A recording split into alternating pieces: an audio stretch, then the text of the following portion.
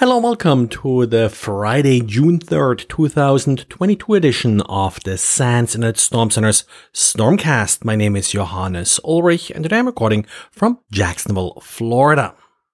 Sorry for pushing out yesterday's podcast a bit late. Just forgot to run the bash script that does the post-processing, and thanks for everybody noting that. Makes me feel like someone is actually listening. So you may see actually two Friday podcasts because the Thursday one came out a little bit late and was labeled as Friday.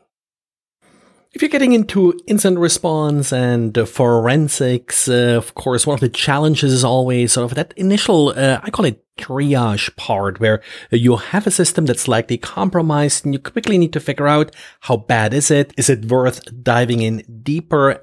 So to help you answer this, we today have a diary by one of our undergraduate interns, Logan Fluke, who wrote up a quick introduction into RecMD, and that's a tool that was created by Eric Zimmerman.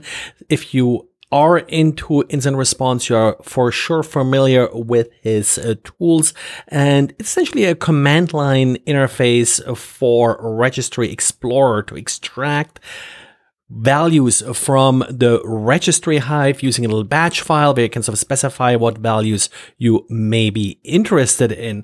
The output is a CSV file, so ideally suited for then additional processing with simple command line tools, or if you insist to throw it into a tool like Excel or Timeline Explorer, for example, and that's what Logan is explaining here. So if you're interested in a tool, you can see the quick walkthrough in today's diary.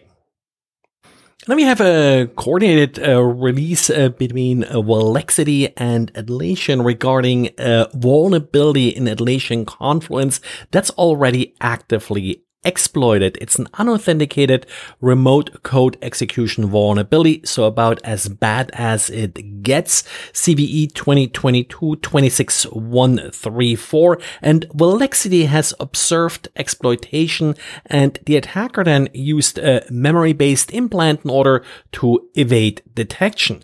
All versions of Confluence Server and Data Center are affected.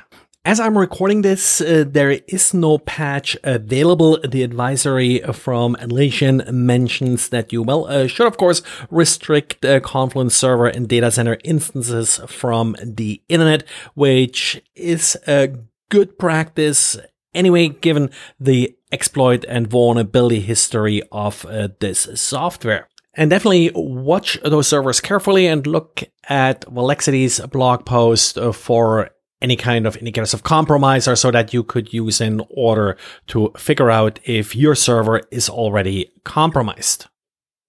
Now, I believe you'll get a patch for Confluence pretty quickly, but you're kind of out of luck if you're using the Korenix technology JetPort series devices. These devices, according to a bulletin published by SecConsult, do use a backdoor account, and SecConsult has notified Korenix and its parent company about 2 years ago about this particular vulnerability, but Korenix stated that they are not going to fix it.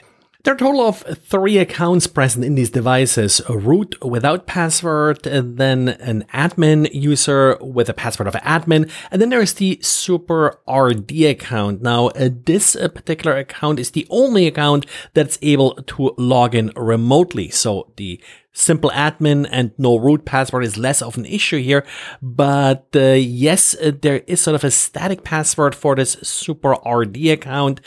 Korenix says that they're not really worried about this because it's very difficult to actually brute force this password. SecConsult also states that they haven't cracked it, not sure how hard they tried, it's only hashed using MD5. And we have yet another ransomware gang going after Elasticsearch databases. Again, least SecureWorks is reporting that they found a respective ransomware node on a wiped database. Overall, they found the same ransomware node on 1,200 different Elasticsearch databases that were exposed to the internet.